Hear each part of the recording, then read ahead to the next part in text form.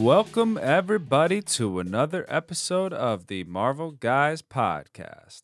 As always, I am your host, Jordan, and sitting to my left is Spencer. How are we doing today? What's up, everybody? Doing awesome. Been a great Labor Day weekend. Got to see awesome new Marvel movie, exposed to a new hero.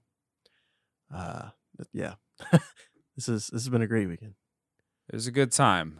We've got a lot of stuff going on in Marvel, and it's funny. It seems to be happening like this a lot. We've got Spider-Man coming out, Eternals starting to get some hype, and then out of nowhere, here comes Shang Chi, and kind of reminds us, hey, we know how to do all these things. We Mm-hmm. can, walk and chew gum at the same time. So we got a pretty incredible movie, and it's reflected in, people were a little bit skeptical of how much money it was going to do, and it's shattering those records and thoughts.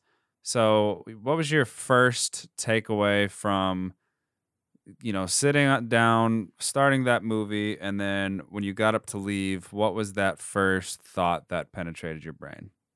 Going into it, I would say that my expectations weren't like amazingly high. They were pretty high, but they weren't like amazingly high. Um, but leaving the theater, I think I said it to you, and I've said it in our group chat before. I firmly believe that this is now, to me, top 3 Marvel movie that's been made so far. And, I think we kind of look at Iron Man 1 as like the best like introduction movie for like a character in the MCU. Like that Black Panther stands up there pretty tall. But dude, I gotta say, man, Shang-Chi, to me, it's either right up there with those two or it's above them. And there's no in between for me. Like You're this talking was about an origin awesome story wise? origin stories in the MCU. I think that Black Panther and Iron Man 1 are probably up. They're easily probably in the top 3 of almost everyone who's watched the MCU's lists. I would easily put Shang-Chi up there in mine, but I would say that Shang-Chi, it just depends on the day. I mean, I think that this has been an amazing, amazing movie. I loved it so much. It was really good. Before I get into like the critical analysis part of it, it was a lot of fun. We were right about it being the best combat movie so far. There's no doubt. It had a little bit of everything. It had the street fighting Mm. of the MCU. It had the classic, Jackie Chan style um, item usage fighting in, the Uh, bus. It had the Mortal Kombat feel in the Talo. Uh, Dude, with Ta Lo, I got big Crouching Tiger, Hidden Dragon vibes. hmm Uh, I don't know if anybody's seen that movie, but I saw it like once or twice when I was younger. But there was like there were some fights. There was at least one fight scene where it was like almost like a beautiful like way of fighting, if that hmm makes sense. Well, we also got airbending, Yeah. which was cool. Earthbending in a way because it was using the air to move leaves. But and by the way, let's get this right out of the box immediately. This will be a spoiler review, so we haven't gone into any spoilers yet. If you have not seen the movie, then please do click pause and go check out the movie for yourself because we will be discussing things integral to the storyline. We're going to go over everything. So if you're looking for something that's non-spoiler, there's plenty of great reviewers out there, but we are going to be discussing our feelings about what actually happened in the movie. So, it was an exceptional movie, and it was a great origin story. My thing about new movies is I do have kind of a tougher scale for them because there's no reason that a movie made in 2021 by Marvel should not be better than something made in 2013 or 2014. Hmm. So automatically going in, I assume this fourth generation of these movies should be better than pretty much everything we got. if you're isolating the Thor, Captain America, and Iron Man movies, most of them are not that impressive. They're really not. Even like Winter Soldier still stands tall as a really good movie, Mm-hmm. but there's aspects of that they've gotten even better at and have implemented into new movies. And honestly, none of them can hold a candle as far as graphics. So there's just an automatic leg up with a Black Panther or a later Guardians of the Galaxy stuff in Endgame and things like that. So when we saw these beautiful graphics in Shang Chi with Ta Lo, which was just gorgeous, that was not surprising, and I'm hoping you're gonna hit a home run on that. So I came in with reasonably high expectations that it would be a fun movie. It would be another chance to kind of introduce a Black Panther style character where it does have this wave of pride in its own community, because even more so than a black hero or a black champion, we have very few Asian champions in the Mm-hmm. United States. Mm-hmm. So, usually they're comic or fighting, and that's it.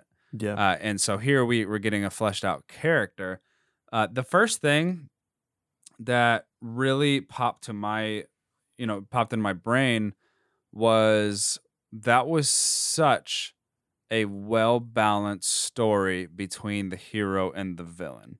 Yeah. It helps when the villain is family. I Mm-hmm. get it. That is a little bit of a cheat code because the built-in emotion. Mm-hmm. But the way that they, carried out the background, and if you want to speak to kind of the background of the 10 rings that we saw, Yeah. that was one of the things that really impressed me is the storyline and the story arc of not only the hero but the villain, and then incorporating the powers that the villain is using and the hero obtains in the same arc together. Yeah. It's something that caught my attention right away, and you spoke really well on is like just the overall balancing between hero and villain, and then also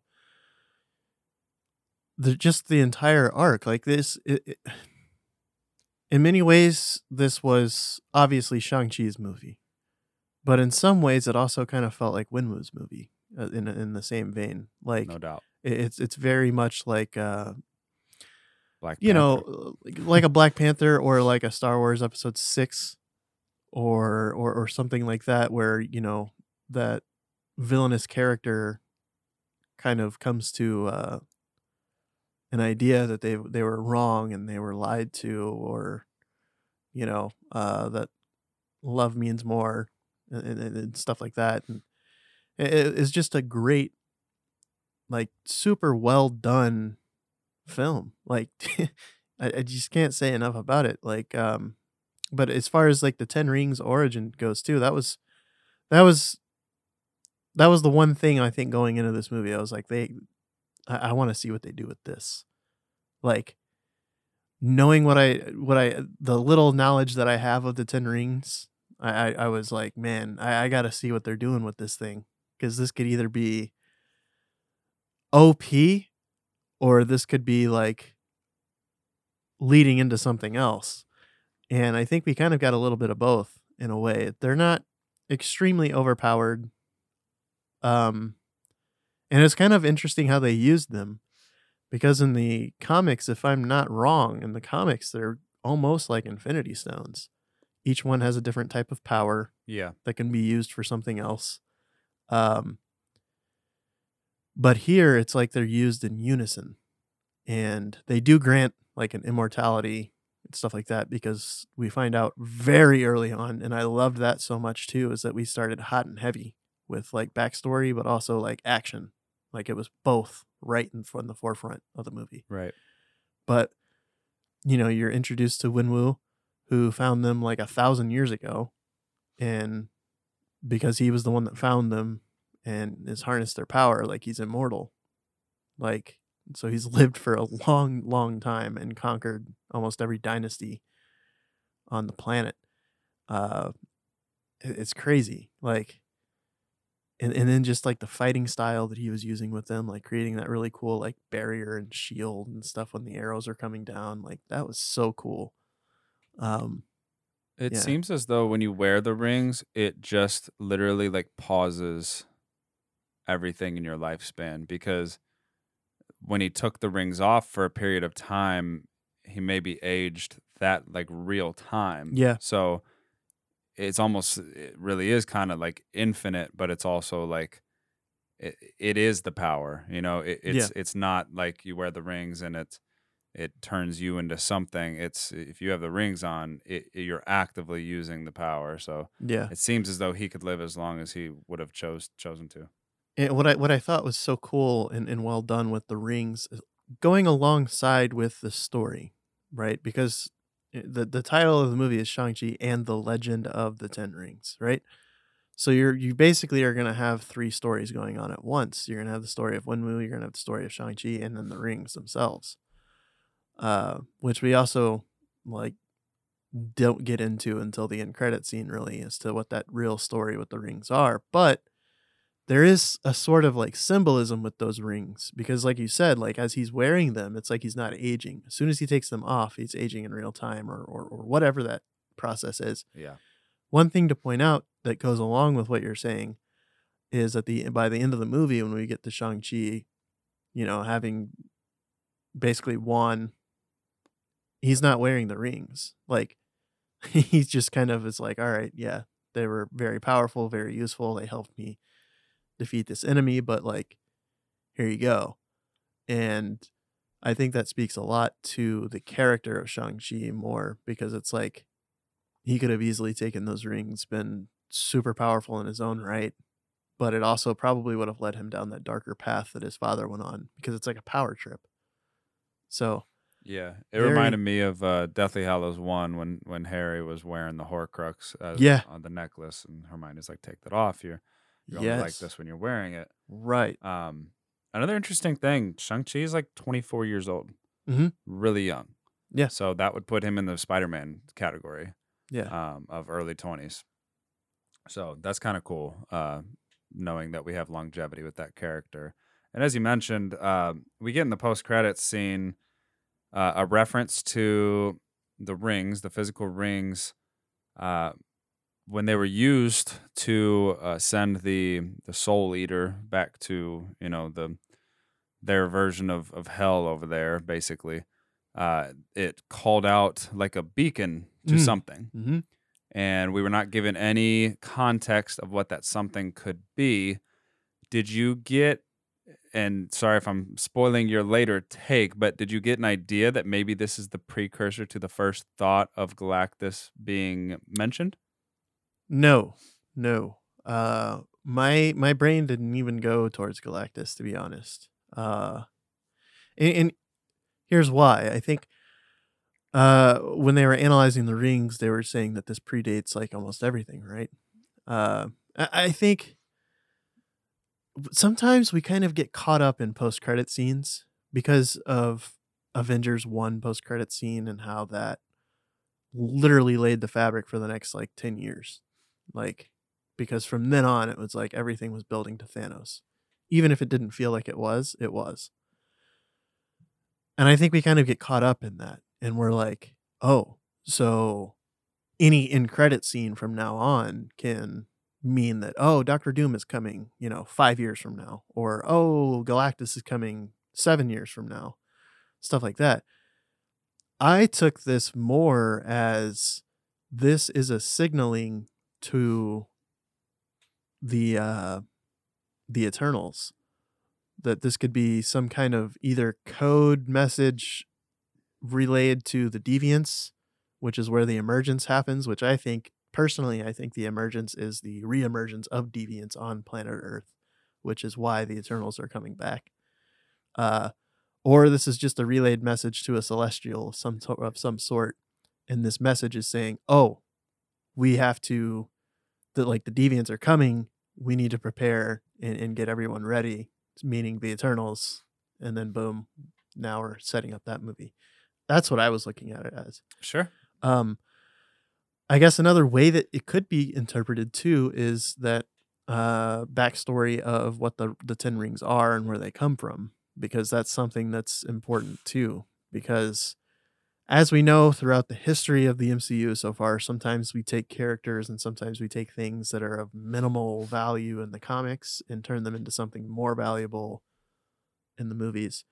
Uh, the Soul Eater, I think some people are kind of looking at the Soul Eater as the Dweller in Darkness, and I think that there's some legitimacy to that, and I'm gonna stick with it. So, um, I'm gonna say that that's probably the Dweller in Darkness. I don't think we really got a full like it hasn't been like said that this is what this is or not. I think it's kind of speculation at the moment, but I think they hinted. I don't know if they said the exact words, but they said some form of that, if I'm remembering correctly. yeah, But FYI, we're going off of one showing right now, so yeah, brain's going to be a little bit spotty. But as always, this is a emotional reaction as much as it is a breakdown. for sure, for sure.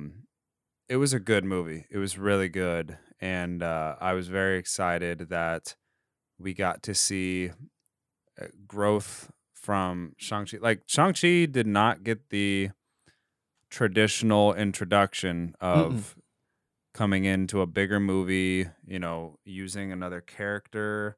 Like, we didn't have another big character in this movie. This No, was a solo. Um, the only real, consistency we had was Trevor Slattery, and that was a comic relief character. So, yeah, really cool that they were able to take this whole cast and just introduce them all into the MCU as, hey, roll the ball out. Here you go. Game on. Good luck. mm-hmm. Um, yeah, this felt like it was really nice, man. So nice. But yeah, because like you said, I mean, they could have easily gone with saying like, we had Wong in there, but like he wasn't. It wasn't like he was. It wasn't like he was Tony Stark to Peter Parker. He was in the movie for like all of like a minute. Well, yeah, and it was basically Yeah, the end credit scene was the most that was influential the most. part. He was Yeah, just leaving a battle. yeah, that you was know. the most that he was in the movie was actually in the end credit scene. So like, yeah, he did it all basically by himself in a way. Um, I really loved Aquafina, her character Katie. I think that was pretty well done. It was like a nice mix. She's really funny when she needs to be, but also this was kind of different for her because there was a lot of very serious moments for her in the movie. Um, but yeah, like when we're looking at this setup and what could be, there's so many things going on in that post credit scene that I don't think are getting enough love. Like, uh, obviously the whole end credit scene was based off of that ring and the signal that's being spread out. Two things really stood out to me the most were Bruce Banner is back, like where it's not Smart Hulk, it's Bruce Banner. He's wearing the sling, so obviously Hulk snapping affected him. Uh, and where's Captain Marvel going? What is she going? Like, is this set up for Captain Marvel 2? Like the Marvels or whatever? Because those were the other two characters that were in the end credit scene. Um, And might be nothing, but we didn't see Denai's character, which was it Endgame? Yeah, Endgame, when they had like the people that were reporting, mm-hmm. that Denai was not in there. I know she's not like a scientist, but there was no representative of Wakanda, which would be Right. probably the first place you'd go when you're talking about ancient metals and technology. Mm-hmm. So the fact that there was no Wakandan representative, even Shuri, tells me maybe something's happening there right now that they can't Furthers my talk about it. yeah. So Furthers my speculation into what's going on with the second movie. Yeah, I think, man, there's just so much going on. Like, I think we'll get answers to all of this stuff. Obviously, we will. The biggest one I think is Bruce Banner, because from when we left off with Endgame, it was he was conflicted with either being Hulk or being Banner the rest of his life. Either way, and it was leaning more towards Hulk, which is why he dipped out in Age of Ultron, and we didn't see him again until Ragnarok and all that stuff. And then he couldn't turn into the Hulk again in Infinity War. Then the merging of the two, becoming Smart Hulk and all that other stuff. And it was like, I guess, kind of insinuated that like he wouldn't be any other version of himself again. Like he wouldn't be Bruce and he wouldn't be Hulk again. It would just be both. Right. That's what he said. Yeah. So seeing Bruce Banner was like, whoa. Yeah. Because something big's happened here. And as we've said before, like when we talk about the Young Avengers and stuff, like where we think we'll see this happening, we'll definitely get answers in She-Hulk, I think. Yeah, we'd have to get something. So we'll get answers to how the heck he's Bruce Banner again. And then the Marvels, like she seems to be always fighting somewhere else, which is interesting because she kind of has to. But it's also kind of strange in its own way because it's like, when will she not be? Right. You know what I mean? An Avenger? Are you going to come over to watch the movie tonight? Right. Like, oh, Captain Marvel said she's busy. Yeah. Who would have thought? Like, like, at what point does it become so powerful and so dangerous on Earth that Captain Marvel kind of shifts her attention here? That, and when are we getting more characters? You know what I mean? Like, the Guardians of the Galaxy are kind of off doing their own thing, right? The expansion of the universe is insane by itself, but it's not like, forgive me if I'm wrong, but it's not like Captain Marvel can just like shift and just fly off into another entire different universe. You have to have some kind of like... Oh, not universe, no. Yeah, you'd have to have something else. So, like, she's literally stuck in one universe, and there's the Guardians of the Galaxy out there. When are we going to get the Silver Surfer? You know, what the heck is Thor doing right now? Like, there's other entities out there that could be doing what she's doing. It just kind of seems weird. Like, they're just kind of... But I will say that this plays to her character in a lot of ways. Because when she does come back to Earth, and she stays on Earth for a while, she will be depicted as that type of character that she has been in the comics all this time. Like, I don't know, many listeners might not have listened to one of our previous episodes, but like when we were discussing why so many people don't like Captain Marvel and all this stuff, and it's like,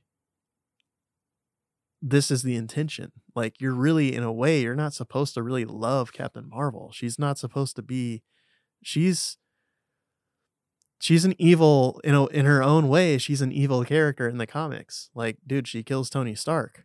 Like, she completely... She's got a massive ego, too. She has a huge ego. And she's also, like, destroys the entire Avengers, not physically, but, like, just rips everything apart that's been created here. So, like, yeah, you're not supposed to really love Captain Marvel. So that's kind of the point. But,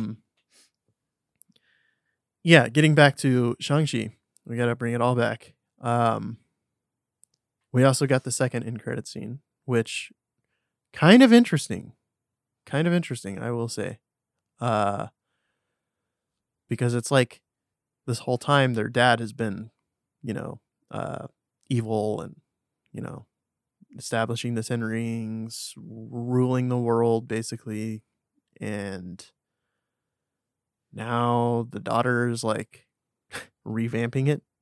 Yeah. Like, when she's supposed to be destroying it. Right. He asked her to dismantle it. Yeah. So my thing here is this just a fight club?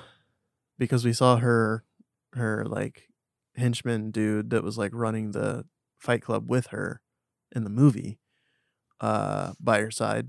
But we also saw Razor Fist by her side. So it's like, is she becoming evil? Like, are we getting a Shang-Chi 2 where he has to fight his sister now? Which further fractures that It wouldn't family. shock me. I mean, the family dynamic has been a thing that Marvel has kind of stuck with. And I wonder, like, Wong asked Shang-Chi if he had the rings, and he said yes, but he didn't have them in his presence. So I wonder if his sister is wanting them, or if anything's going down there. I also wonder if they can be separated 5-on-5 for long distance. Like, without could you have one person with 5 and another with 5? I don't know. We're Well, gonna find out more about this as we go. I think the 10 Rings right now, it seems like the 10 Rings are unified. Like what we saw in the fight scene with Wenwu and Shang-Chi was kind of indicative of that. Like first 5 kind of separated, and it was like Shang-Chi had like power over them. It was like, whoa, like I didn't know I could do this. And they bonded to him immediately too, which was so cool. And they Like, immediately changed colors to yeah, it went from blue to gold. evil to good.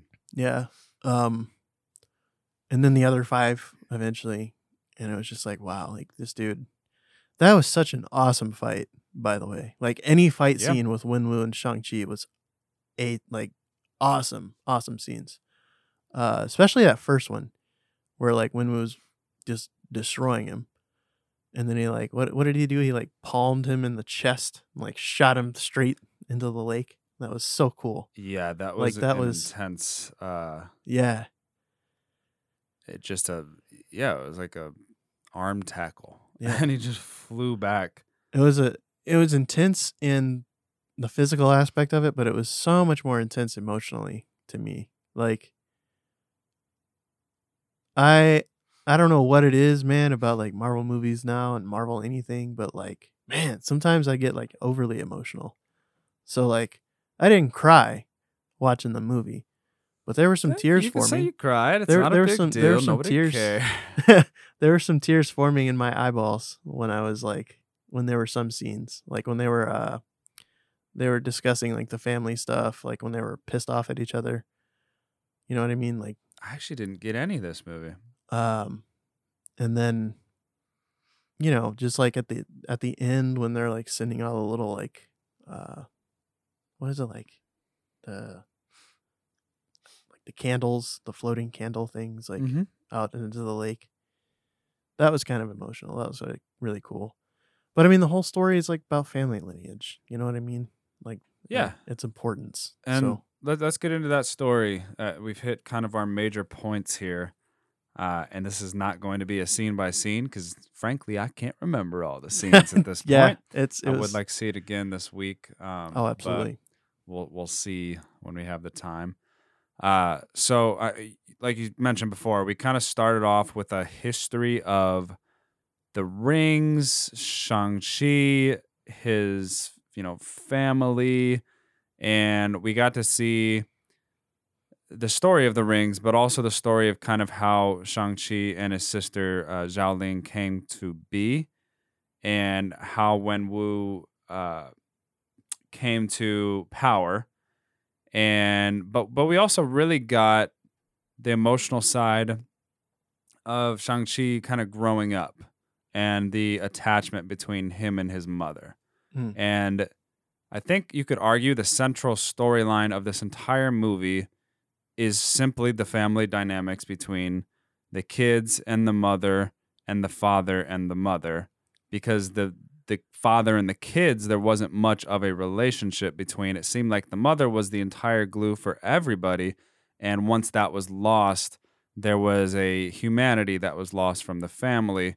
And then of course in the end it manifests in honestly like oxymoronic ways, in the way that everybody's either led positively or negatively by this thought of the mom. So Mm. the introduction to the mom and the rings really set this movie on an interesting path immediately. Yeah, it definitely did. And that family dynamic, it does shift. I think you can honestly say that about real life too. Like there's certain people in our own respective families, man, that like if that one person is gone tomorrow, your entire family dynamic can shift. Like Oh yeah. everything about your family can shift over one. It's crazy how much one person can have an impact like that in a family dynamic. But and two, I think what was really cool is like family lineage too and how important that is. Like Especially in Asian culture. yeah, because I know like in Japan at least like introducing yourself or anything your last name is first. because that's like your family name. So your family name is that important. Like, you know, that's the first thing you use when you introduce yourself. Well, so it's very important. And like with Shang-Chi, his character running away from that because he doesn't like what's going on and he doesn't feel like love from his family. And you know, with Katie's character too, there's like that little breakage in the family of like, you know, you're not doing it's not even that it's expected of you, but like your family is kind of like sacrificed so much to get you to this point. And like, you know, and I think that's actually a line in the movie. Like the family's sacrificed so much, and here you are parking cars. You know what I mean? Like, so Yeah, which it's leads us right into meeting Shang-Chi yeah. and meeting Katie as adults. Mm-hmm. And it's kind of funny because you get this really special intro of his mom, you know, nurturing him and teaching him, and his father, you know, in an aggressive way, but teaching him fighting, and a lot of things are going on. And then all of a sudden you get just like, he's parking cars. He's a valet. Yeah. He's just hanging out, and they seem to like their job. They're just like, whatever. I'm not very nonchalant. And Katie wants to drive this awesome car. She does. There's a funny little scene. Eventually, they do leave the job for the night, and the next morning, we see Shang-Chi eating with Katie's family, breakfast and all that. And we get a little bit of, yes, there was like kind of the comedy of like, why aren't you two dating and that kind of a thing, or why aren't you getting married? Yeah. And they're just friends.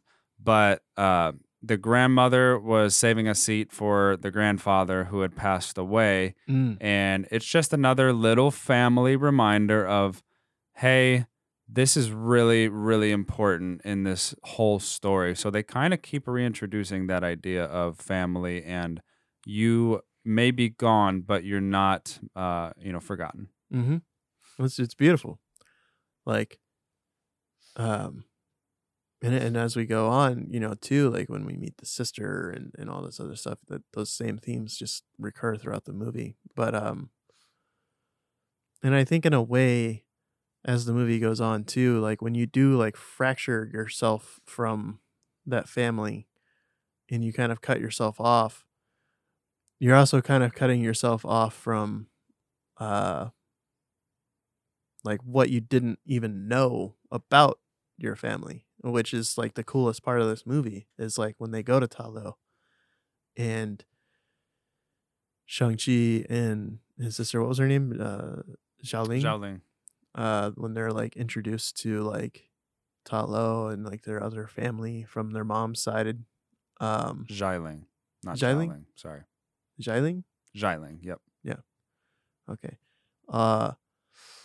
When they're introduced to the other family that they have, it's like, whoa, like this is eye-opening. This is completely different. This is like drastically different. Like we thought, like I think the line was like that they thought it was just a fairy tale that their mom was telling them. Like it was just some kind of made up thing.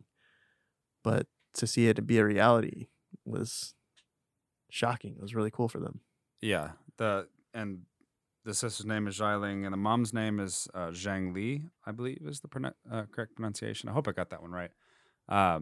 But yeah, it was pretty interesting to see the family dynamics of everything, but just the reintroduction of, hey, this is really important to me, and him honoring, oh, I'm sorry I took his chair. Like he understands it, he gets it. He's a very Americanized character, you can tell. That he's kind of forgotten some of his roots, it seems, but then you're immediately returned to, oh, he hasn't forgotten most of them, because we do have the bus scene, which I don't have to really go through, but we saw Razor Fist, we saw immediately that's the guy that like your eyes are drawn to. But then you're like, oh, there's some other people that look like they're just angry. Yeah. And so Yeah. Shang-Chi gets into a fight with kind of the flunkies at first, and Razor Fist sitting in the back waiting his turn. And Katie is somebody who he's confided in all this time, but also never told him who he actually is and that he knows, uh, really high level combat. Mm. So he gets into this fight, and the whole bus is watching, and he's fighting all these guys while being videotaped by somebody in the bus live streaming. That's important. And eventually, when the fight's over, he realizes that his emerald necklace that was from his mother was taken. I believe it was emerald. It Yeah, looks like an emerald to me. definitely looked emerald to me too.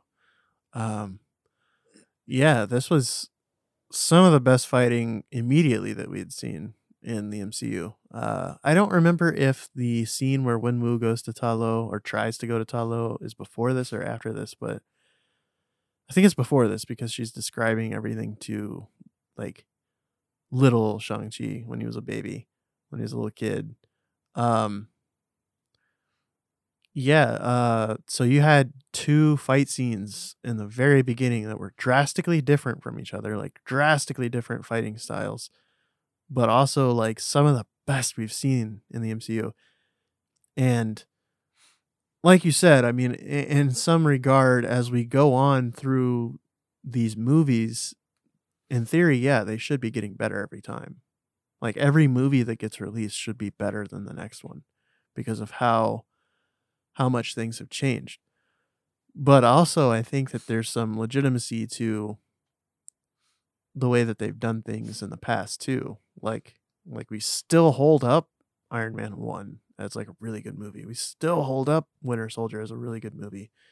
So like uh to say that this movie has the best fighting scenes of any of the movies so far, it's like it's not a really a knock to the older movies. You know what I mean? Well, it was something that It's if this didn't have the best fighting, it would have been a yeah, huge disappointment. yeah. This was made to be the best fighting, and we haven't That's his had character. great combat in hardly any of the movies so No, far. and this Like is the 2 or 3 character. that stick out. So Yeah, this is the character to do this with. You know what I mean? You could say maybe Black Widow should have been better hand to hand combat, it's just but different. it's just different styles. This was destined to be the best as far as like hand to hand combat styles. Like this was supposed to be, and it definitely hit a grand slam with it. Um, but I thought that I didn't know what they were doing with the necklace. I was like, what's going on with this? You know what I mean? Like that was the intriguing part of the whole story for me. Was like, why is this necklace so important, and why is his sister's necklace? Because we find out that the sister has one. Yeah, they have matching necklaces. He Yeah. gets a little, not a letter, but a postcard in the mail, Mm-hmm. and it's basically it looked like it was in like Mandarin or something, and Yeah. couldn't read it, but it was a picture of the dragon, and it was basically saying "come home," I guess. Mm-hmm. And yeah, mixed in all of this is him realizing my sister needs me, and losing his necklace to Razor Fist, and revealing to Katie, I'm not exactly who you thought I was. Yeah. And we meet his mom's uh, arrival into the story when she meets Wenwu, and he's denied entrance into Ta Lo. And what a beautiful fight scene between the two of them. Mm. It was a choreographed dance is what it was. Yeah. So it wasn't, if you're just like, I want to see people beat each other up, that was not what that kind of fighting was. It was a dance, and it was, hey, I'm not trying to kill you. I want to see what you've got. Yeah. And it was interesting because like she was dancing along with Earth, her surroundings. And we know that the rings they seem to be space bound, like they're not from this planet. So it was almost like she was playing with a home court advantage of, I can alter the things around me, and I'm one with my fighting surface, and you seem to be like a magnet that's pulling away or pushing away from this floor that we are doing our duel on. Yeah. It was very, that's where I got the Crouching Tiger, Hidden Dragon vibes from, was because, in that movie, some of the fighting in that movie is very reminiscent of this too, where it's like very like I wouldn't even want to say artsy because there's like legitimacy to it, but it's very defensive based. Like Winwoo's fighting style is very like offensive generated. Like he's throwing strikes, he's throwing everything, whereas the mother is just like deflecting all of this, and it's just like nope, nope, nope. The rings, oh yeah, no, like, but it's just done in such like an elegant way that it, and like obviously too at the same time, it's like they're kind of falling in love with each other, like they're locking eyes and stuff like that, and like, and it's also the first time that Winwoo's ever been like challenged, like as when he's had possession of the 10 rings. So he's like, whoa, like this It was is very different. much a rock, paper, scissors thing. Yeah. It was like, this rock destroys everything. And then here comes paper. You would Yeah. never assume. Yeah. And she's just guarding, Ta Lo, and she's like, well, if you'd like to fight me with fire, I will pour a cup of water on you. It was very soft, very simple, very almost like she was 1,000 years old and he was 10 years old, like she was the adult in the room. It was incredible. I mean, she made him put his guns down. Yeah. And we see fell in love with her, probably more so than she fell in love with him at first. But she, fell for him, and he seemed to keep returning to the same spot just to talk and hang out with her. And yeah, we saw this was kind of the second act of Wenwu. It was, okay, dynamic warrior, led, like in the medieval times, was like leading armies. And then he's disarmed by this beautiful fighter. And she turns him into a family man by having his kids, and then they fall in love with the kids, and they're just one big happy family. And yeah, that's when obviously everything fell apart. But Yeah. him and Katie made their way to China to Macau. Yeah, to kind of find the sister wherever she was or wherever they were trying to go. And they end up at the fight club that the sister runs. So this is where we met Wong and Abomination. What's his what's his name? Oh, Emil? oh my God. Is it, something along those lines. Yeah, I can't remember the exact first name, but if you listen to this podcast, just it's the name game. It's the name game. We do this every time. And so yeah, we run into the fight scene, and she's very standoffish because she's still upset that he abandoned her as a kid, and or a younger version of himself. I guess they weren't super young, but yeah, this was interesting. It kind of, again, it was almost like vibes from Black Panther with like entering the club. It was just like this upbeat, fun place. And it gave us an interesting look around the room. It was, you shake a snow globe and you watch everything fall. That there were so many fights going on. You were trying to see who all was fighting each other. And it was a cool little scene. Yeah. I think one thing that I had pointed out to me was one of those little fights that was going on was believed to be one of those dudes that was like experimented on in Iron Man 3, and one of the widows was fighting him. So I thought that was kind of interesting. But yeah, we got really cool vibes in that whole scene, like, but man, like where things really kind of ramped up was like when Death Dealer first enters, because it was like, I don't know about you, but I kind of knew like Winwu was probably going to be like not the main bad guy, but like one of like two main bad guys. And I was kind of thinking like, man, like I wasn't thinking like that they would do anything like mystical, like they would do anything like what they did with Dweller in Darkness or whatever. So like I was kind of anticipating like Death Dealer to be like even more like awesome. You know what I mean? Like I thought Death Dealer was he had like a couple fights and then got his soul sucked. Yeah, but like those fights were phenomenal. Like, dude, he came in like quick with it. Like he was just there to do a job, and that was it. Like it was boom, boom, boom, boom. And So like props to whoever was behind the mask for Death Dealer, because that was also a super good fight scene. Like when he stole the necklace, right? From the sister, and he's like running to get on the helicopter, and Shang Chi cuts him off, and then they kind of fight for a little while. That was so good, man. It was fun watching the fight scenes on the scaffolding. Oh yeah, those were They awesome. again, it was like very Jackie Chan, like Rush Hour, but Yeah, dead serious kind of a yeah, thing. exactly. That's a good, yeah. Um, man, this was like you're on the edge of your seat during that whole thing, because it's like people are literally like falling off of the building and stuff like that. Like not literally, because it's a movie, but Well, like a couple of them were. it feels like, you know, like the tension just kind of builds, because I'm like terrified of heights. And I don't even, I think a therapist would probably say that I'm terrified of falling, but like terrified of heights in general. So like some of those camera angles were like, whoa, like it just made me feel like on edge the entire time that they're fighting. Yeah, and while Shang-Chi and Xialing were fighting in the cage, he would not fight her back, Mm. and she got the win.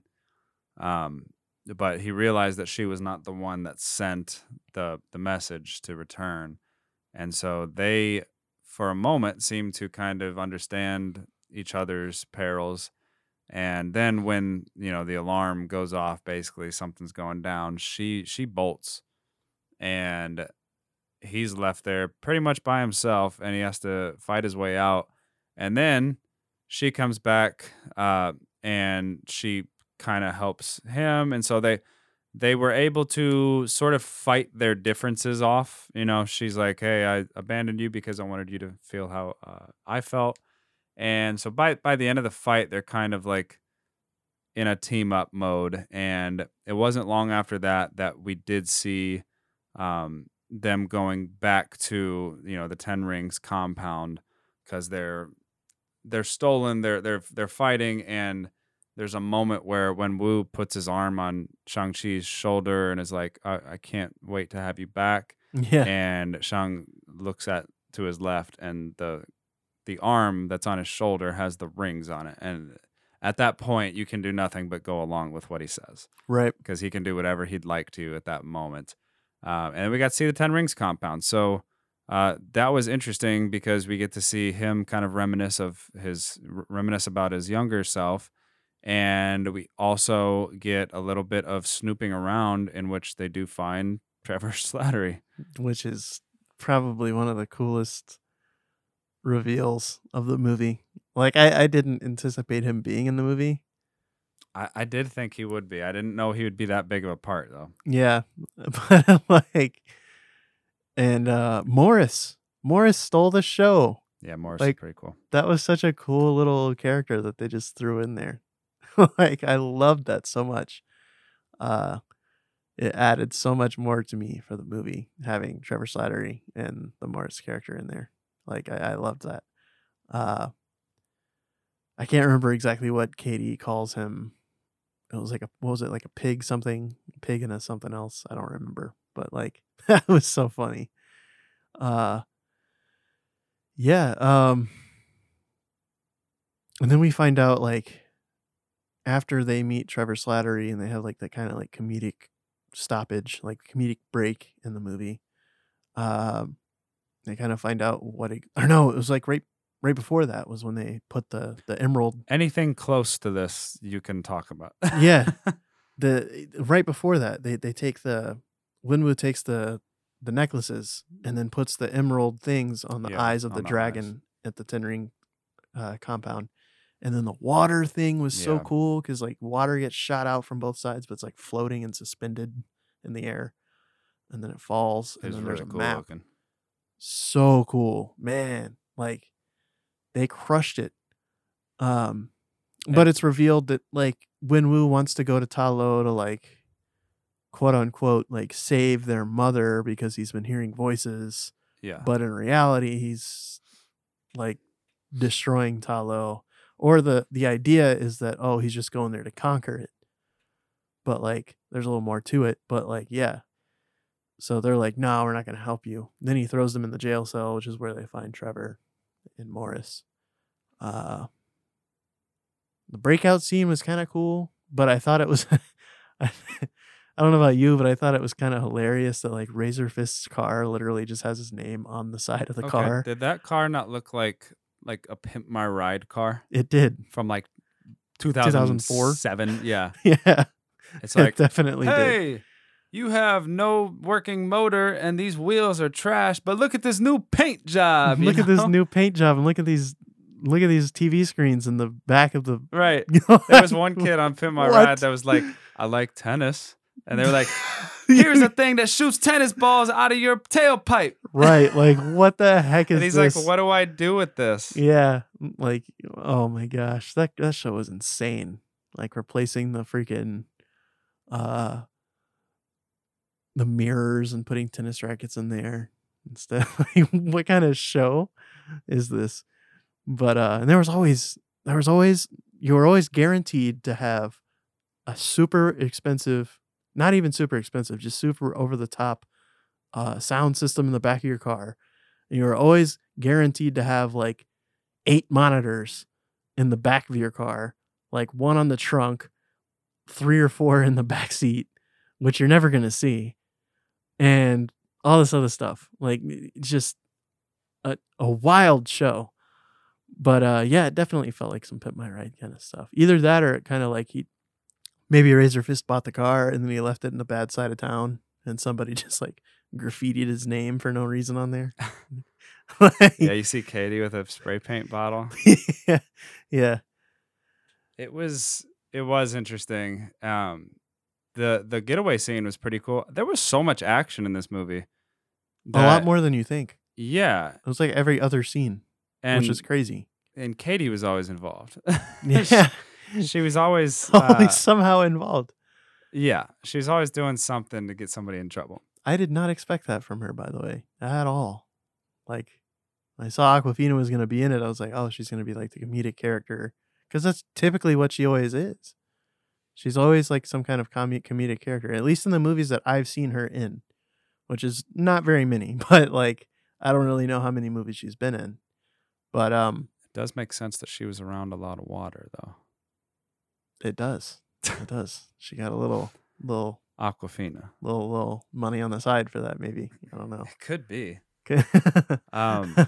So they did escape, and the reason that they were able to escape is because Trevor Slattery was able to speak to Morris, and Morris was telling them, "Oh, we can get you out." Well, Morris wasn't saying anything. But, he wasn't saying anything. We can make it, no problem. We'll probably die, but we can make it. Like, it's possible.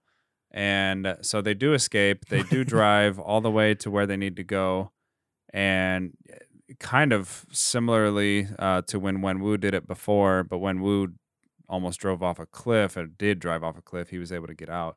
But boy, there's a lot of similarities to Harry Potter in this movie. The more I mystical think creatures, about it, there was hidden paths, trees that would move and try to kill you. The getaway scenes looked a lot like it as well. Yeah, there's a lot of interesting doors getting smashed. The secret like passageway stuff in the cave areas. Yeah, a lot of interesting stuff there. Just as a brain that has too much Harry Potter info in it at all times. Right. It recognizes that. But they were able to drive their way through the path, and they just like ended up in Ta Lo, almost like the maze in Harry Potter. Okay. Yep, there you go. Yep. I can't not. It's so similar. It's just pretty there. crazy. It's there. But they do end up in Ta Lo, and they are not welcome. No. I thought it was, I thought it was one of the funnier scenes to me. It was like where Slattery's sitting there in the front seat with Morris, and he's like, "Oh yeah, Morris is like 90% sure that this is right," and he goes, "Like, oh wait, 19, not 90." So he's 19% sure that this will work. I thought that was great. But yeah, they're not welcomed at first because they think that the intention is that they're with Wen-Wu, like that they led Wen-Wu there. But Yeah, it was really cool. We're met with like the aunt, uh, their aunt. Um, It's always the wife that comes out and is like, "Hey, shut up. Let the kids in. Jeez, good to yeah, see you." yeah, right. It's That happens in always so many movies. because that one dude is just like standing there. And he's like, "Nope," Yeah. like, stabs his You staff in the shall ground, and not it's like, pass. "You shall not pass." Yeah, he was not Uh, having it. And we nah. got to see the mythical creatures. We got to see Morris. We got to see a Ninetales. We got to see a That was freaking an actual Ninetales. Pokemon. Like that's the Yes. closest thing to Ninetales you could think of. And if you guys ever wanted to know a little bit more about me, that is actually my favorite Pokemon is It's a good Ninetales. Pokemon. Uh, It's we a got fox yeah, with 9 tails. yeah, which is kind of interesting because that has a lot to do with Japanese culture, Yes, it which does. is which Pretty is much crazy. everything in this movie was based off of some sort of Japanese cultural hmm icon or being or mythical creature. What's interesting to me though is that like this is supposed to be China, so like the Ninetales being in there was like whoa, like that was not expected at all. I mean, I get it's a mythical creature, but like there's a lot of correlation with Ninetales. Like obviously Pokemon is Japanese based, so like the Ninetales being there, but also Naruto, the Right. nine-tailed fox, um, What I would and then like rebut with that, just very simply, is often when they take mythical places on Earth that are kind of derived from a certain culture, they usually just base it as a yeah, collaborative yeah, effort, right, right, totally, kind of like Wakanda. right. So but yeah, man, that was just so freaking cool. Like all the different creatures looked awesome. The big dog looking Foo things, Dog. those were sick. Um, Yeah, they were ready to fight too. oh, dude, they were on hands immediately.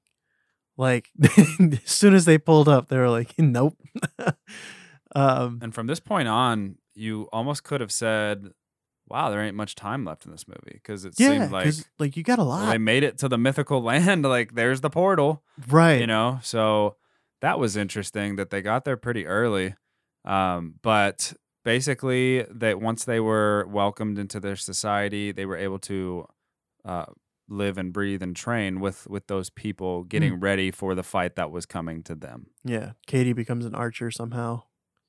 That dude Like was she not just having it at he was first. not having it at first, and then uh, she kind of got thrown into some archery training, and I thought that was kind of cool. Like I think a lot of people might look at that as like some kind of weird nonsense way of looking at it. Like oh, it's just how did she automatically just become like so good at this or whatever? But dude, that's life. Like that's literally life. There's a lot of things that we don't know about ourselves that we could be amazing at. We just haven't tried yet. And then once we try it, we're like, "Oh, I'm actually like pretty good at this." Archery could be one of those things for some people. So like it's not like a crazy astronomical thing that like this girl who's never shot an arrow before starts shooting arrows and then develops this talent with it. So, I don't know. Maybe that's just me. Yeah, I think it is just that was the one thing where they took a lot of liberties giving her the kill shot. But it is what I mean, that was like 175-meter shot too. But nonetheless, it was a big neck though. It wasn't like it wasn't one spot she had to hit or anything. Right. But yeah, they were learning the culture. They kind of got back into their roots, and we we kind of skip ahead to when they approach. When Wu finally Mm. comes in, it's like all of a sudden, they just drive up, and you're like, oh, they're here, and they start to battle almost immediately, hands on sight situation, Mhm. and they're winning Wenwu's warriors, his people, and his rings are doing its thing against Shang Chi. And I was joking during the movie. Every time he starts a battle, he just walks to the Dude, he just throne he and just just sits down. But this time he walks into the memorial area and goes to look at his wife. And this was so cool because similar, but even better than Black Panther, you felt like the villain really you related. you You're definitely like, related. if you could imagine something so real in your brain telling you it's kind of like Stranger Things when everybody thought Will's mom was crazy. And she's like, Yeah. no, I hear him.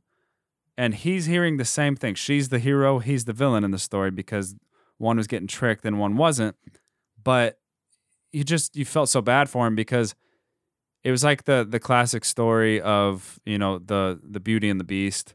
Mm. And he was like tamed, and whether that's a good thing or not, whatever. But in the storyline, he saw something that made him feel like life was worth living and dying. Yeah. That's the thing. She made him want to die. Right. In the best way possible. Yeah. And that was torn away from him. And it was something he did. And it wasn't something he did directly, which makes it even worse because it wasn't that he, made her go outside to get the pizza from the fast food driver and he shot her or something. It was that his decisions, his lifelong decisions impacted basically a moment that was always going to come eventually was people he loved being killed. Yeah. So he's just standing there looking at the picture and they converse, and I don't remember what all was said, but the relationship between those two, you can see Shang-Chi's like, God, you're not a horrible person. Like, why do you have to be like this? And he's trying to tell him, you're not hearing her. That's not her. And it just wasn't working. And so while his army's kind of getting the advantage, not dominating, but getting the advantage, we do get a one-on-one, like you mentioned before, with Shang-Chi. And Shang-Chi held his own, but also Wen Wu was a little bit distracted at the time. And as soon as he was like, yo, game over, he just beat him into the water. And then they end up, over by, or he ends up over by the portal. Didn't he drop a line on him right before he did it too? Like he was like, "It's your fault. Like it's your fault because you saw her die. Like you watched her die and did nothing." And then he just like yeets him into the. Which is true as well, but like, she told him just go inside. Yeah. And yes, he was old enough to maybe help a little bit, but he would have died as well. Yeah. So it was just like, man, it was like super emotional scene, and then the emotions of him saying that to his kid and then just like beating him into that lake. Like that was just crazy. But yeah, you also feel like for Wen Wu in that moment too. Like you're like, he's probably one of the most relatable villains now in the MCU too because of that. Like, man, it was just tough. It was very, very tough. When he starts beating on the portal door, which opens it up a little bit, and then like those little soul suckers come out of it. The little mini ones. Yeah, the Zubats. ones. The Zubats. So many Pokemon in this movie. It was so frustrating. You're watching him like, stop, you Yeah. dummy. Yeah, it was. And he's just pounding on the door, and all the little Zubats are coming out. And then Death Dealer's like the first one. I was like, oh. Well, wow. yeah, and basically what happened here, I like it. I didn't think I'd like it, but like it does them make taking sense. The logical route.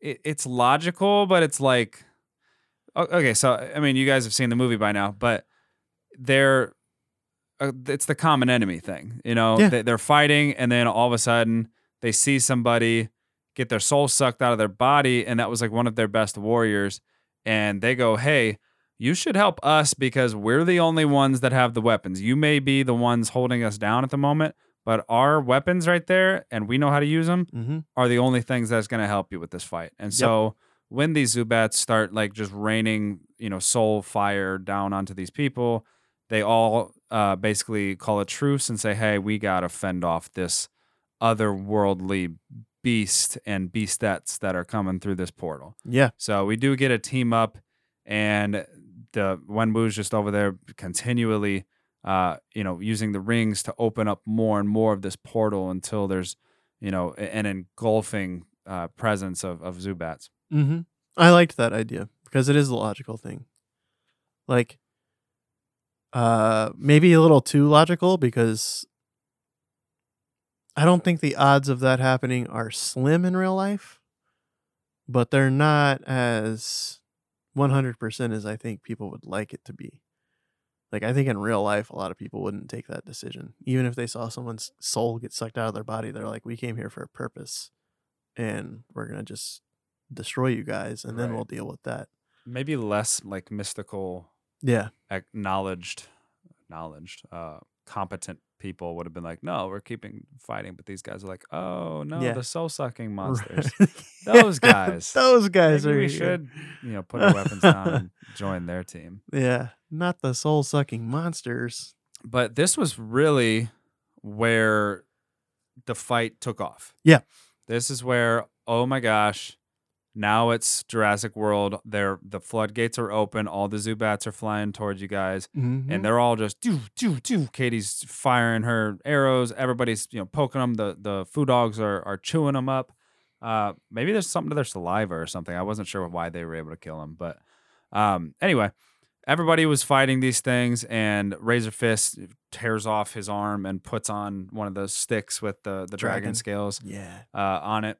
And that was cool. we did see, we didn't mention it yet, but we saw the brother and sister, Shang Chi and Xialing, get their outfits, their comic accurate outfits. Mm-hmm. And it was made up of like the dragon scale type things. And it's armor, and not only armor, but it was a way of attack, because that is the one thing that could fend off these soul-sucking monsters.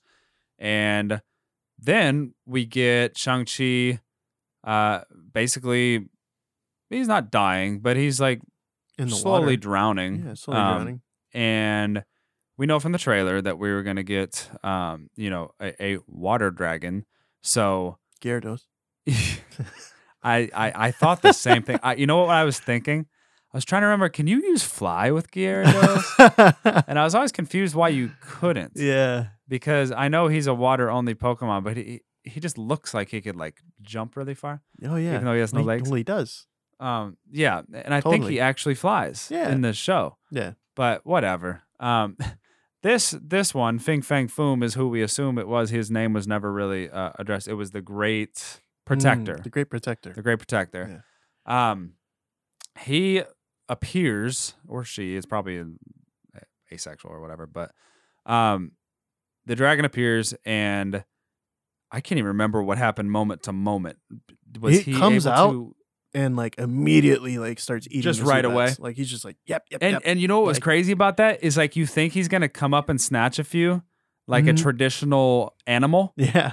But this isn't an animal. It's a Great Protector. It's basically a body of souls. Yeah. And he just keeps going up and up and up and up, and is like, your ab muscles are ridiculous. It was crazy. He just kept going up, and it was basically his way of saying, I'm here now. Yeah. Let's finish what we started. Because now we have Shang-Chi. He's kind of awoken the Great Protector. We have Wenwu, who's unleashing the monster slowly behind the portal. Mm-hmm. And we get a bit of a one-on-one between the two humans and the two beings. Yeah. How awesome was that? Yeah, that was sick. That was so cool. Because like we talked about a little earlier, like when Shang-Chi and Wenwu were fighting each other, like Shang-Chi's kind of learned, like he changes his style. That was the coolest part of that fight. Like, he starts fighting him normally. Like, the first time he fights him, like, when he gets his butt kicked, like, he's fighting him with the exact same style that he was taught from Wenwu, Death Dealer, and all those other people, like, when he was surrounded with in the Ten Rings compound when he was a kid. But then when we see them fight the second time at the portal, like, he opens his palms, and he's fighting with that style that he learns from his aunt that was passed down, that his mother knew.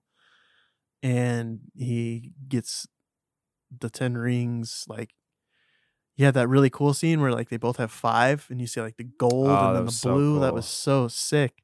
How was he able to take those the first time? I'm trying to remember. I think Wenwu like just yeeted him at him. Yeah, he And threw then, him like, at him. he just kind of, like, Oh, did the yeah, thing. he Just he like, kinda caught him without actually catching him. He was just, yeah, like, floating it around himself, kinda like the and it Matrix. seemed like they took to him. Yeah. And as soon as as soon as he did that, they were like, "Oh, This feels right. right, this feels good." Yeah, seeing them battle each other with the 5, I we were like, once in a while, if we got a thought, we'd whisper it to each other in the movie theater, and I was like, 5 versus 5, it's coming. Yeah, yeah. And then he threw the rings, and they were battling, and it was like Black Panther, Yeah. where you strip them of their powers and you go, okay, human to human, who's actually a superior fighter? And Right. so we got to see 5 versus 5. A young, raw Shang Chi was able to kind of use an Expelliarmus, and take care of Wenwu, because he was able to get the 5 rings off of him. Mhm. He got 10 rings total off of him, and it was just an incredible fight. But that also led us to, while they're distracted, the great, soul sucking machine is killing the great protector, and it's killing everybody, and it is slowly going to destroy all of Ta Lo, before Shang-Chi finally kind of gets involved. But who was the one that saved Shang-Chi in the end but his repentant father, when he realized this is not what I meant? Mhm. I was wrong. You were right. Take me instead. Here's the rings. And yeah, it was a sad moment, because you could see the father going, I messed up. Yeah. I'm sorry.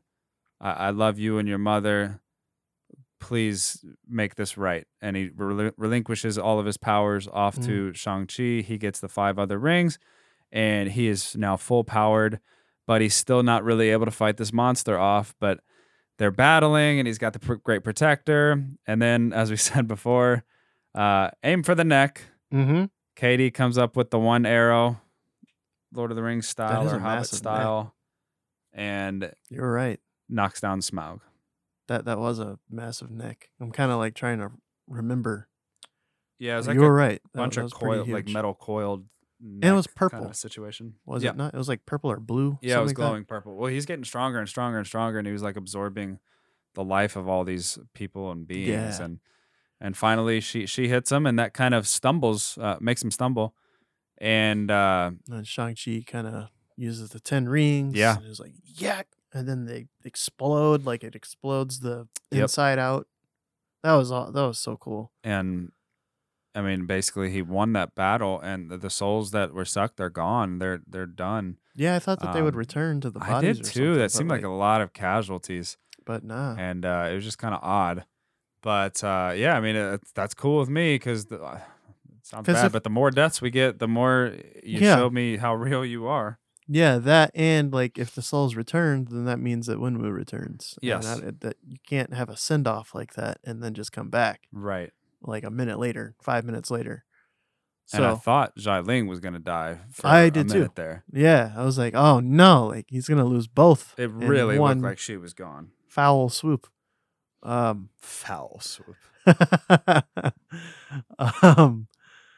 No, that was such an awesome moment. And then you had the cool scene after that where like everybody kind of like was like, oh my gosh, we just defeated it, and like we gotta settle down. That was a lot, who's alive, who's gone, and then they cast out the little floating candle things out into the lake at night, which is so awesome. It looked beautiful.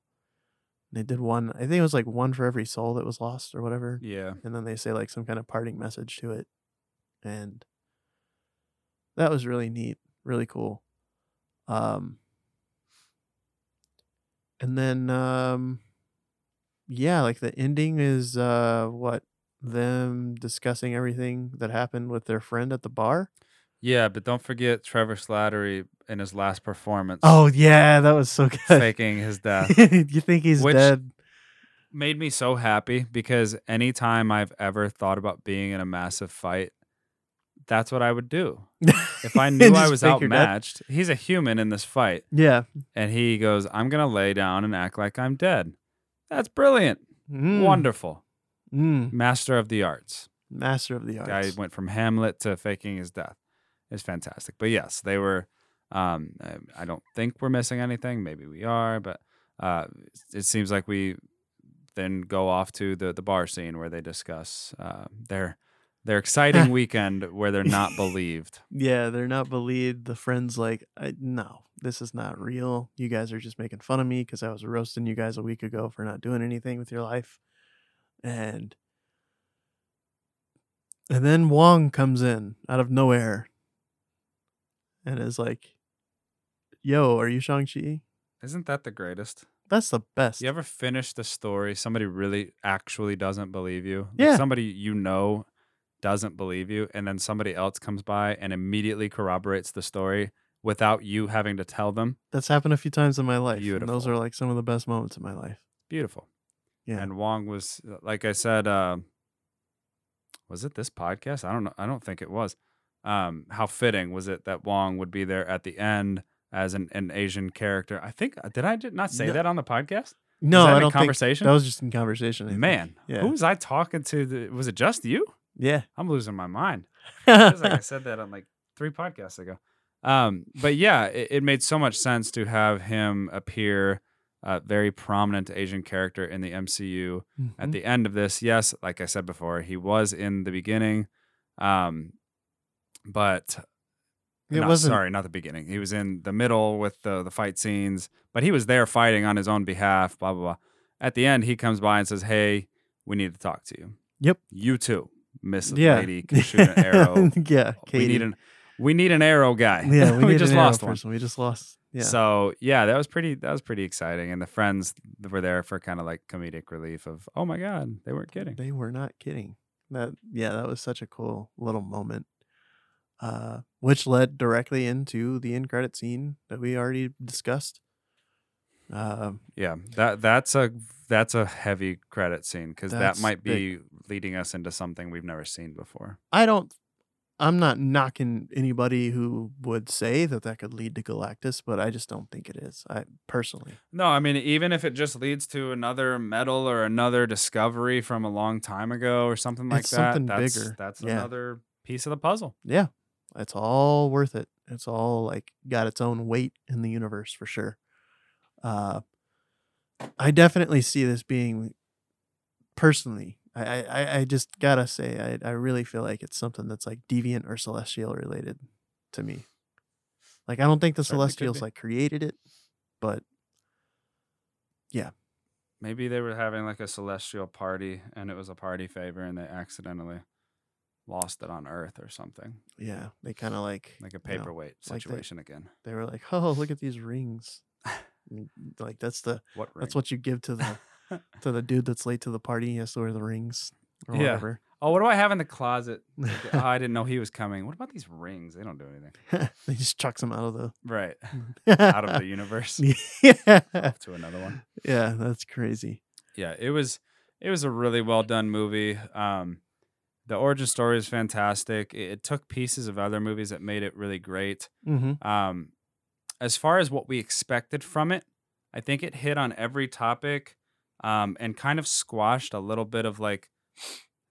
It almost felt like they meant to say, or did say intentionally, he's not the Mandarin. Like that's not a name that I go by. That was just fake. Yeah. So, what did we do for the past like 4 months? We just talked about who the Mandarin was, right? And who, because we wanted to know who the what did they call it in Falcon and the Winter Soldier, the head person of that whole. Oh thing. Yeah, and the Mandarin being one of the possibilities of those, but we now know that the Mandarin is kind of an Americanized term. It was their like chicken term or whatever. Yeah. So I would say, as it relates to that, you can kind of forget about that stuff. But it answered pretty much everything we wanted. It didn't really give us any lead up to anything else except for the post-credit scene, but it did tell us we might see Shang-Chi in Doctor Strange. Yeah, we could see him in Doctor Strange. We could see him in other cutscenes or other not cutscenes, other future in credit scenes, stuff like that. Like, there's a lot going on here. It's making me more hyped for the Eternals now, because Just the level of competition. no, not even that. Story, all story, because man, like, let me tell you something. Like, we're getting into the Celestials, and that's where, you're gonna be experiencing immense power now, like on scales we haven't seen before. Yeah, that's a meme. Wait, no, Yeah, there was that I know. the Tony Stark thing. Did you just say something hitherto undreamt of? Yeah, hitherto undreamt of. Yeah. Yes. Are you Fantastic. propping up against the cauldron of the cosmos? Slaps his hand. Okay. That was great. Continue. I'm 12 years old. We're getting into Celestials. One thing I want to point out for some Marvel fans that I think could be coming. I'm not saying that this is a for sure thing, but it's a possibility that's out there. So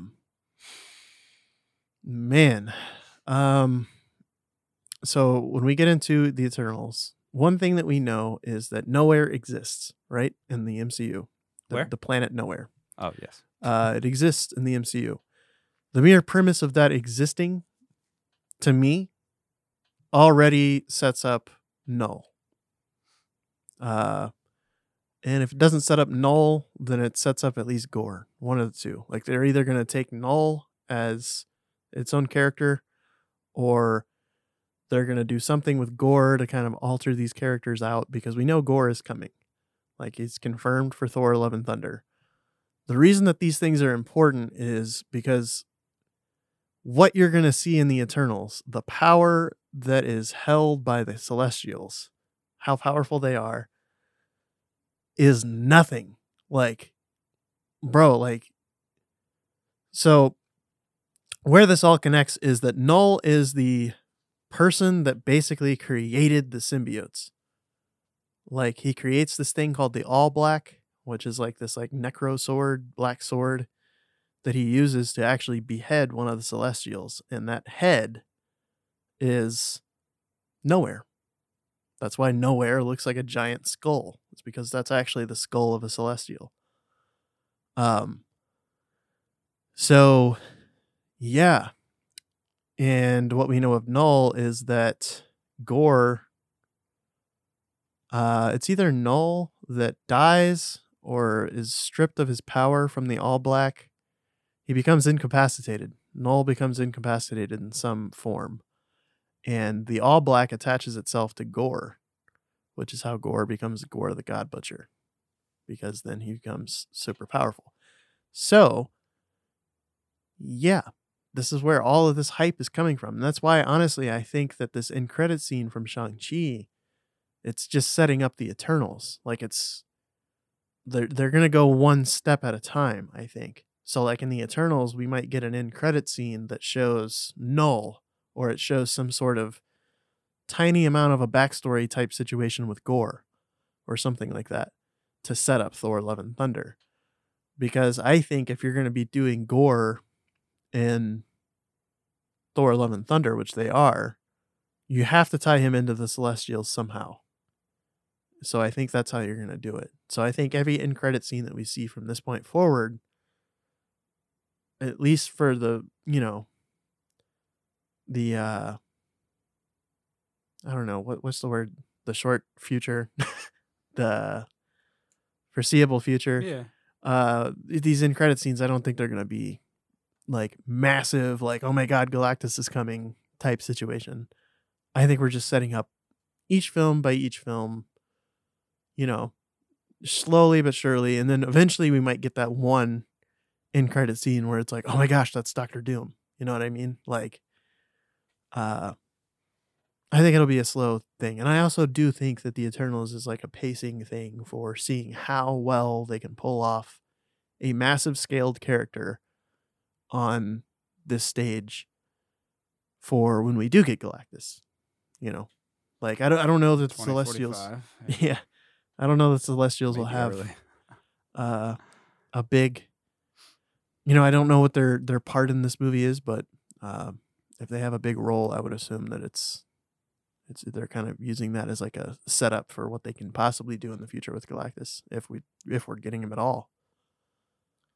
What are you thinking with power level for Shang-Chi, given that he has the rings on him? Given that I he would has the say it rings, seems to me personally that we're looking at more powerful than like a Winter Soldier, Black Panther, Captain America level because they don't easily. have anything to counter that. No, easily. So he's stronger definitely than the humans and the technical fighters. He's stronger than the people that are empowered. Mm-hmm. Definitely not as strong as the sorcerers. Nope. Uh, perhaps similar strength to maybe a watered down Hulk, something like that. But as Yeah. far as like MCU Hulk we've seen, Yeah, MCU Hulk probably. that's probably the range I would put him in right now. Yeah. Probably would take out an Iron Man with ease. I don't know. You think so? I think Iron Man is probably the most slept on as far as power is concerned because there's nothing special to him. It's his armor that is. Oh yeah. But Well, like I guess it's kind of like a Batman thing where if he knows the power he's going up Yeah, against, he'd probably yeah. have a good shot at countering it. Yeah, and he's super creative. So like if he sees like dude, he's not going to even if he gets through the 10 rings, he's nothing in comparison. Like Shang-Chi would just destroy him. Like armor or not, he'd just like kick him in the stomach and like Yeah. destroy him. It would probably crack his armor and like so like he'd have to have some kind of thing, but he would know what that thing is and he would implement it in his armor. Like we saw that throughout the MCU. We saw it throughout the comics too. Like, and I'd say for right now, he's still head and shoulders above our Spider-Man currently. Oh, easily. But we know Spider-Man's levels get really, really high. They get ridiculously high. And that's actually a cool thing. I'm waiting to see that. I'm glad you brought that up because we may get that in the MCU. There was I can't remember which exactly comic it was, but there was some really cool comic out there where like Shang-Chi teaches Peter Parker how to fight. And because of that, like Spider-Man becomes even more powerful because like he's not just some dorky kid that has this power. Like he's a legit fighter now that has this power. And yeah, that's really cool. I hope we get that. We also have the second end credit scene, and does that lead to a TV show?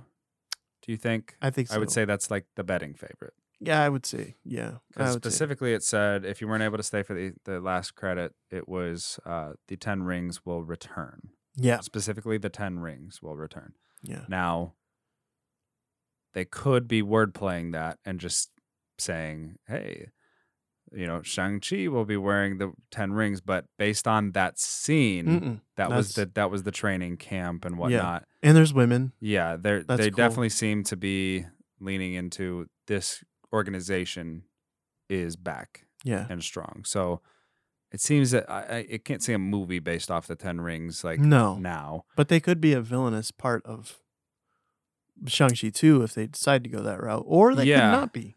I didn't get a villain feel. Yeah. But you never know. I got mercenary vibes. Like heavy mercenary vibes. Like I think maybe she's redone the 10 rings so that they can be sold for the highest bidder in a way. You know what I mean? Like they're just making money, a little power. You know what I mean? Like nothing too crazy in terms of power, but like, yeah. And it's kind of cool that we got to see the 10 rings actually have female like fighters that are training and stuff like that, because that was something that was adamantly against early on. Like there were no female fighters. That's why Xialing was like, learning in the dark, basically. Yeah. And she's got a little bit of a different fighting style than Shang-Chi, but was able to kind of copy some of the upbringing lessons. Mm-hmm. Last thoughts on this fun, exciting, new, fresh film that we got here? If you were ever in doubt man, of trying to see this movie or don't know how it's going to correlate or whatever, just go see it. Like, man, if you've actually made it through this podcast and you haven't seen it, like that's a problem in itself. But yeah, it was totally worth it. And I don't know if we're doing a ranking or like or a rating even like out of 10 or anything like that, but I've You got do whatever one. you like. I would say 9.7 out of 10 for me. It crossed every box and boxes that I didn't even know needed a check mark in them.